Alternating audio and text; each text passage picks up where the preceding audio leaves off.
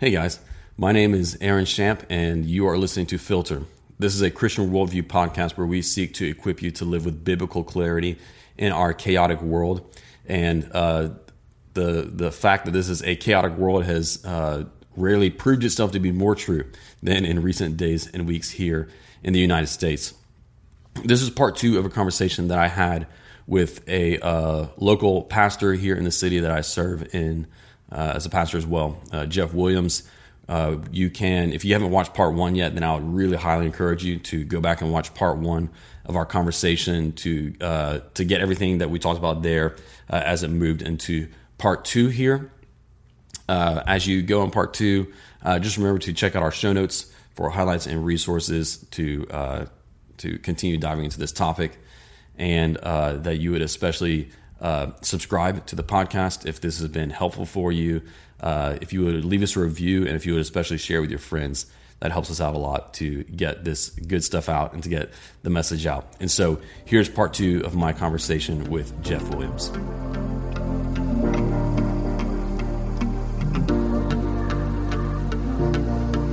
Yeah. Ephesians 2, where you said the wall breaking down, it made me think of Ephesians 2, where Paul says that Christ has broken down the wall. Would you be willing to walk us through that? Yeah, it's Ephesians 2, I believe, right at verse 15. And what Paul is talking about is that there has been some separation between the Jews and the Gentiles. And for many years, the Jews have had this disdain for the Gentiles. They saw them as ungodly, unperfect. And so much so that they built this wall that as the Gentiles came into the temple, they could only go so far. That the other side of the wall was only for the Jews, because they, in their mind, in their heart, considered themselves to be more holy. Mm-hmm. So Paul's referencing, or at least drawing upon, a real physical wall. He absolutely is. And he said this wall has separated us. And I believe he's given the picture that it's not only separated us from man, it's separated us from God. And he said this is not God's plan for us to be separate, that he's called us to be fitly joined together. And so Ephesians 2:14 says this, for he is our peace, who have made both one. See, God made the Jew and the Gentile. God made the black, white, Hispanic, all of us.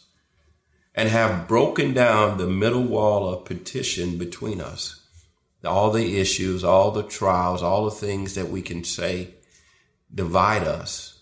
Paul is saying this physical wall has come down, but there's also some spiritual walls that have been broken down because of Jesus Christ, because he died for all of our sins. Now let the walls come down. Let them stay down. Verse 15 says, having abolished in his flesh the enmity, even the law of commandments contained in ordinances, for to make it himself of twine one new man, so making peace. He says he's made one new man. And when we accept Christ as our Lord and Savior, we become new creations. And the old things have passed away. Let's leave those old things that separate and divide in the past and be that one new man, that one body of Christ. That's really what he's telling us, that we are the body of the living God. We are the body of the Savior, Jesus Christ, the anointed one. And so let's act like it. Let's join together. Let's no longer be separated so that we can give God glory in everything that we do. And as I love Paul reminding us of that Christ has done it. He's torn that wall down. Let's keep it torn down. Excellent. Whenever we see these instances, once again, to go back specifically to what our country is looking at right now, it seems like, so here we have the instance of George Floyd, killed by police officers, and all the public facts show just how clearly wrong it was. Yes. There's no ambiguity in this case, and so we see that, and then we also see some of the negative reactions in the rioting, the looting, some of the violence even that's happened in some of these riots. And whenever I'm looking at these things, I'm looking at it and I'm thinking, these are things that we should all agree on, right? I mean, even Christian and non-Christian, killing an innocent black man, wrong. And then on the other hand, rioting and looting, wrong. But yet there's still division. And so this is something I'm trying to work through. You can help me. Perhaps I know it might be a difficult question, but what do you think? What do you think it is that's still dividing us? And though it seems as though all decent people should and probably do agree with this, we're still experiencing so much division, even among Christians. So what is it? You might think of more than one thing, but what is it? Do you think that's still dividing us that we should be in obvious agreement? Well, I think it's a result of hurt and pain. And as I mentioned before, when we have those hurt and we have those pains, it becomes very hard to see things clearly. I think we know that atrocities like what we're seeing are wrong, but we tend to want to have the ends justify the means. If we can get to this point, if we can get to this end state, then these things that I've done here are what we need to get to that end state is justified, which that should never be the case. That we want to be people that please God, that trust Him. And that means that sometimes it's going to be a long, hard road, that we're not going to be able to just respond and react according to our flesh, because our flesh is hurting, because our mind is tired, that we're tired of it and we're fed up with it and we want it to stop. And so when that happens, we react. And God is telling us, don't react. Continue to trust Him. Lean not to our own understanding, but in all our ways acknowledge Him, and He'll direct our path. As Proverbs 3 tells us, let Him direct us through this. And don't allow that anger to cause us to sin. Be willing to, and what I've learned through this walk is, who I battle and fight the most with is myself. It's my flesh. And so the scriptures tell us the spirit wars against the flesh. And so we have to be willing to fight the good fight of faith and allow our spirit to be stronger than our flesh that's hurting, our flesh that has desires to see things corrected. And don't respond in a way that's going to just cause the hurt to perpetuate itself over and over. And so that's what we're seeing, this cycle of I've been hurt, you've done me wrong, and so I'm going to do the same thing. When that has never solved anything in our country and our world. So we have to have a different light. We have to have a different response. And what I've learned, and I'm looking at through the study of Walls Fall Down, that talks about the Battle of Jericho. And one of them is that God gave the people of Jericho an unconventional plan. Just think about that plan that He said that they would go into Jericho, into the promised land, but they had this huge wall, and they had these barriers around them. And so they were going into this promised land, and God says, now walk around the city. Now the warriors of that day said, what in the world? Walk around the city? And do it once for 6 days, and then do it again for 7 days. Let the enemy see you, and put the priest in front of you. And so they looked at this, and in their mind, you could just think they were saying, that's the craziest plan I've ever heard, to cause us to be able to defeat this enemy. But they obeyed God. They trusted His plan. And they leaned not to themselves. And so God has given us an unconventional plan in today's world. And so if we try to do it our way, because scriptures in Isaiah tell us our ways are not His ways, our thoughts are not His ways. it will surely fail. And so it's not going to look how we think it should look. It's going to be unconventional because God wants us to walk with him in faith, to trust him, to understand that his plan is greater than what we may imagine right now. So don't respond out of our anger. Don't respond out of reacting to it because there's no fruit in that. See, we look at the scriptures and the fruit of the Spirit says they're love, joy, peace. And one of the things I've learned in our society today that unconditional love is radical because in many cases it doesn't exist. It's in our society, there's always a condition on love. And so God is telling us, don't put conditions on it. If they treat us right, if they don't wrong us, but be willing to be radical, unconditional, turn the other cheek, fight the good fight of faith. Mm-hmm. And that's how we can transform the world around us. Because it caused men and women to stop and say, what's wrong with that person? Why aren't they yelling? Why aren't they upset? Why aren't they enraged? And then maybe they'll ask, why do you have peace? Why do you have hope? And we'll be able to respond. It's because of him. He's been so good. Yeah. That's excellent. So essentially what it sounds like you're saying is we can cross the divides whenever we follow God's plan versus the world's plan. Because the world does put forward its own plan. And you can see the world putting forward its own plan from various perspectives. The right has its own plan that they want to put forward, and the left has its own plan they want to put forward. What you're saying is we need to follow God's. Absolutely.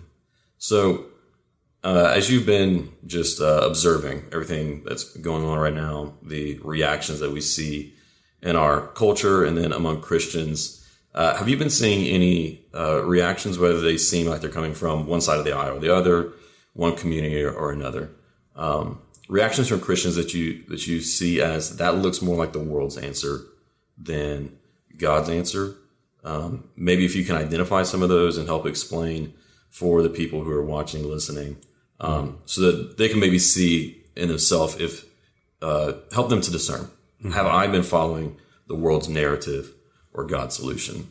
So have you observed anything among Christian reactions that you think reflects the world more than the gospel? Yes, I have. And I do think that, I've heard many say, well, we need to give a response. We need to say something. If we're quiet, then that gives the wrong message. But when we look at what God is speaking to our heart, he doesn't want us to provide a answer, a response, but the answer, the response. And the answer and the response doesn't rest in us. It rests in him. See, the scripture tells us in him we move and breathe and have our being. And God knew about this way before that day. He knew the situation, and he's already been working it out for our favor. And so we have to be willing to trust that and understand that the world doesn't need to hear our opinion and our thought on it. They need to hear his thought and his opinion on it. And so that we would be willing to remove ourselves from that equation and allow everything that we say. The Bible tells us to be ready in season and out of season, not to give our answer, but to give an answer of the hope and the glory that's within us. And so I think that's maybe where we're erring and where we're giving, maybe we have a platform, maybe we have a position of authority, and we say, well, if I say something, it'll help make a difference. See, it's not our words that make a difference. It's his words. It's his viewpoint. And so we have to be willing to trust God, even when it hurts, even when it feels like things have been going on for so long. because God controls time. See, a day to him is like 1,000, and 1,000 is like a day. God has an eternal plan for all of this. Mm-hmm. And as frustrating as it may seem, trust him. Let him respond. I remember the story of Elijah, and he had ran because of Jezebel, and he had ran up into the caves, and he was hiding in the caves. And God asked him a question. He asked, "What are you doing here?" And Elijah responded, "Well, I've been fighting for you. I've been doing for you, and I'm the only one that's been doing for you." And, God, I could visualize God leaning back and saying, "Where were you when I made the heavens and the earth? Mm-hmm. Where were you?" And he caused the mountain to shake a little bit and the winds to storm. And so he was reminding them that I'm still God. I'm not asleep. I'm not unattentive. I see all and I know all. Mm-hmm. And I'm all powerful. And just as I control the winds and the storm, I got this. Mm. And so we just need to continue to trust him. Yeah. So one thing I've noticed, because so we've been having this conversation, and I've been asking you a lot of questions. Mm-hmm. We've had another conversation over lunch where I asked you some similar ones, some different ones too. But one thing a trend that I've noticed in your answer to my questions is always that whenever I ask a question related to how do we pursue racial reconciliation, unity, and everything else, you always go to Scripture. You always go to God as the solution. Where I think what I see, where I see a tendency that contrasts that in a lot of the world, what you see on social media, is to immediately go to politics. What can we do politically? What can we do legislatively? What can we do based off of what we see from sociology and whatever else? Mm-hmm. And not that those things are necessarily bad and that we should not pursue them, but you always start with Scripture and the love and fellowship that Christians can show one another on an everyday basis. And just as I've been reflecting on your answers and that trend I've seen in your answers from lunch and even today, it's made me think how I think we shouldn't be opposed to practical legislative solutions that can help, right? Yeah. But I think that we're often very too quick to go to that first, believing that changing laws can change people. Whereas what I'm getting from you is the gospel changes people, and then that changes society. Absolutely. Am I reading that right? And do you have anything to? How would you respond to that? Yeah, absolutely. Change starts inwardly, and it's so important that we grasp truly what the word of God is intended for. It's intended. It's God's love story. And God's desire to communicate with the whole of mankind, and not only to communicate, but to save all of mankind, to transform us from the inside out. And the Word of God does that if we allow it. And His Word is sharpened than any two-edged sword, and it cuts away those things that are pertaining to sin and death. And it provides and gives life and peace.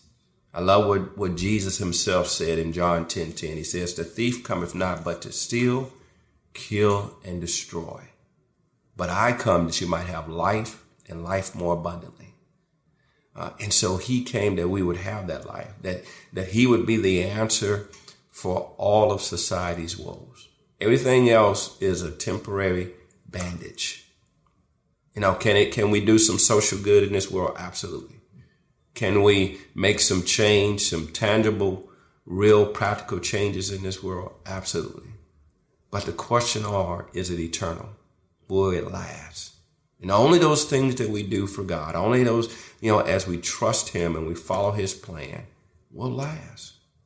So that's why we this is the source of life for us. And so we must stay linked up to God's word because his word became alive and dwelled with us. Jesus Christ is alive today. He got up out the grave. It's so important that we trust him in our society's woes. And we can do some good in this world, but we trust him and we trust his promises. And so I'm going to stay stuck and steadfast on that because I've seen God do it for me in my life.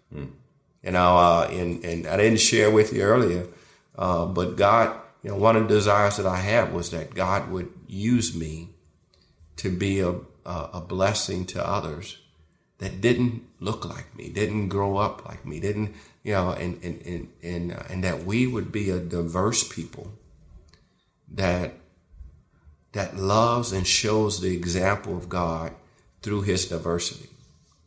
And so only God could do it. 98% of the church that I have the pleasure and grace to pastor is white.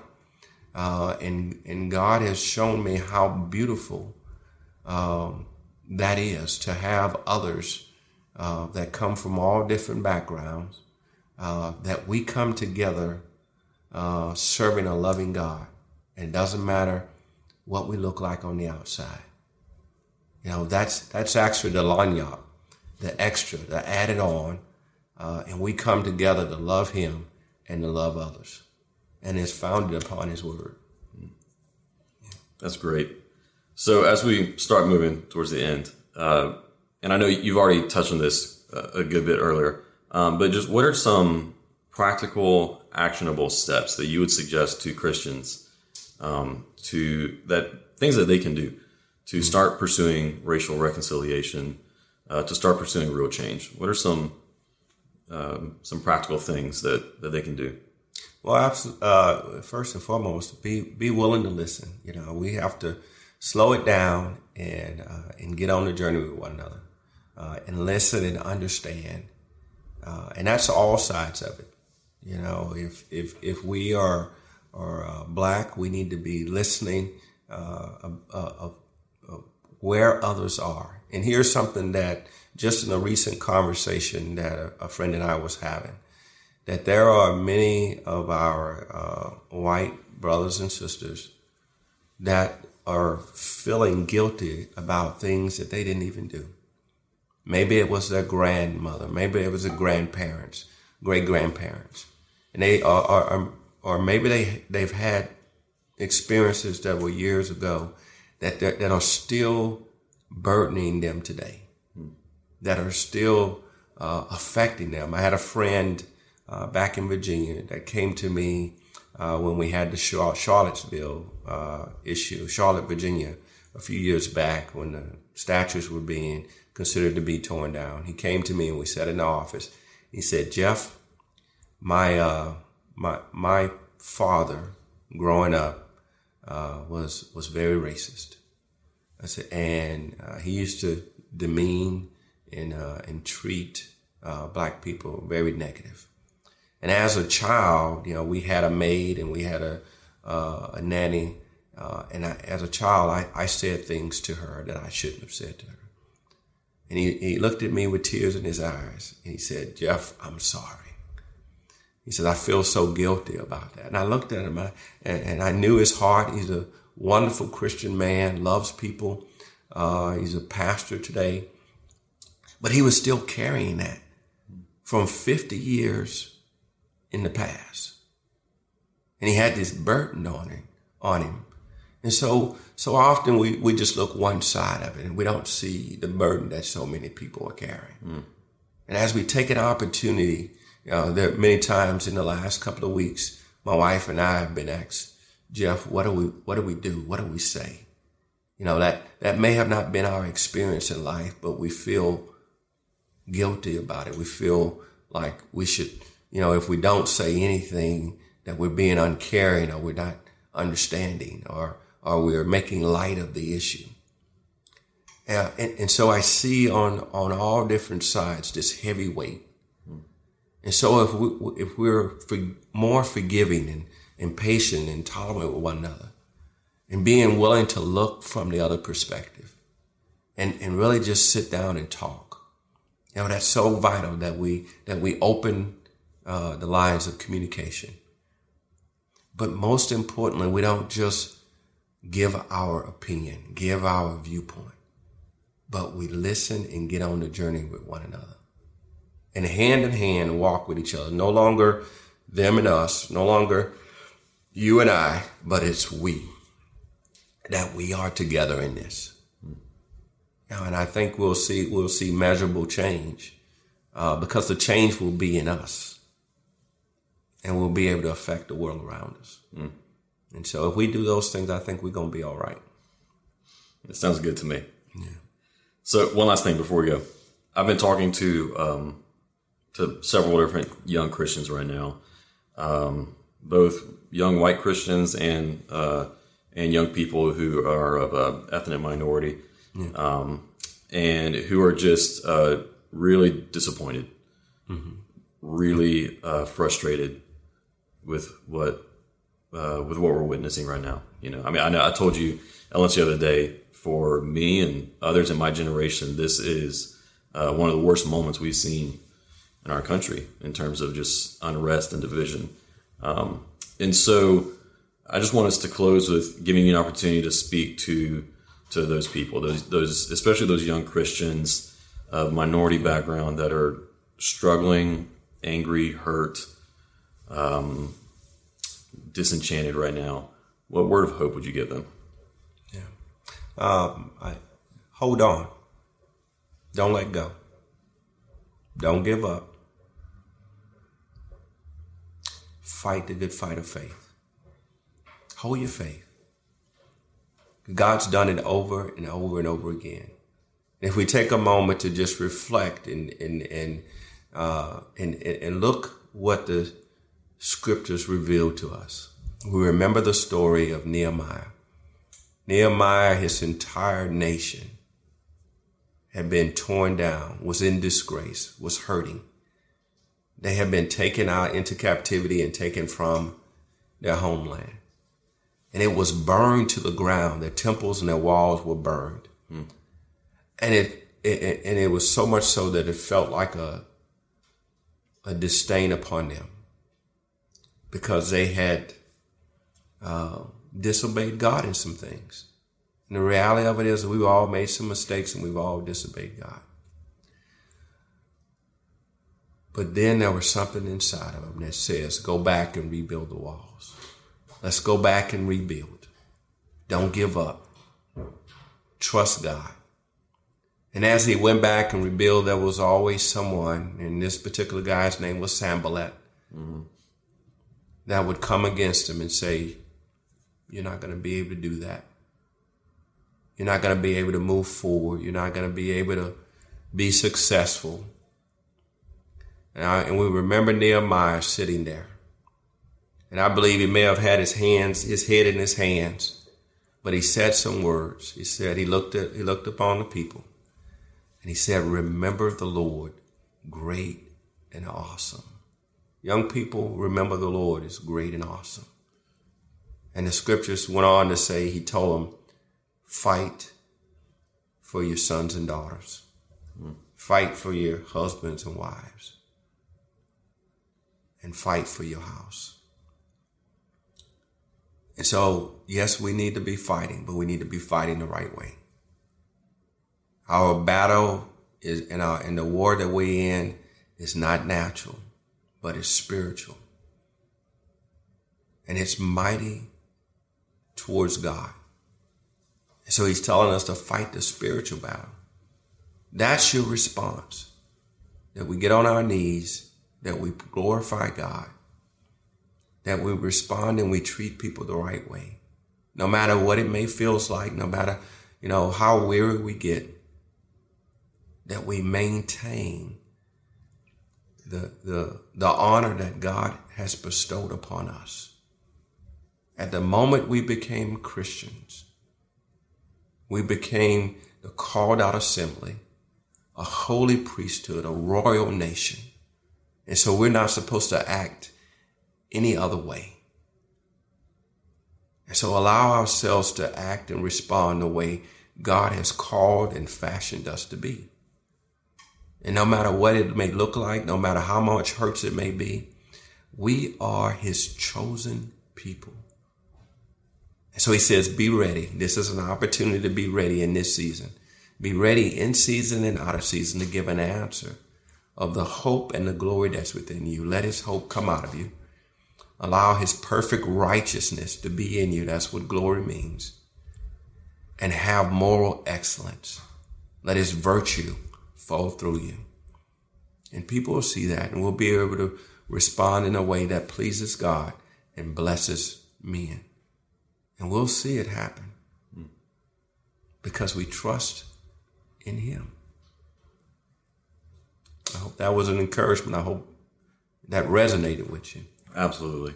And just as I'm reflecting on that, I'm thinking of how in Ezra and Nehemiah, they didn't rebuild the walls overnight. It took a few generations. Mm-hmm. And so our generation needs to do our part to continue building upon what those in the past have done and built already, empowered by God. So remember the Lord and rebuild is what you're saying. Right. Yeah, praise God. Wonderful. Well, Jeff, I just want to thank you so much. I have an incredible amount of gratitude and admiration for you. The fact that you set aside the time to spend here with me and with us on the podcast just means so much. So thank you, and I hope that we can do this again. My pleasure. Thank you for having me, Aaron. It's been wonderful.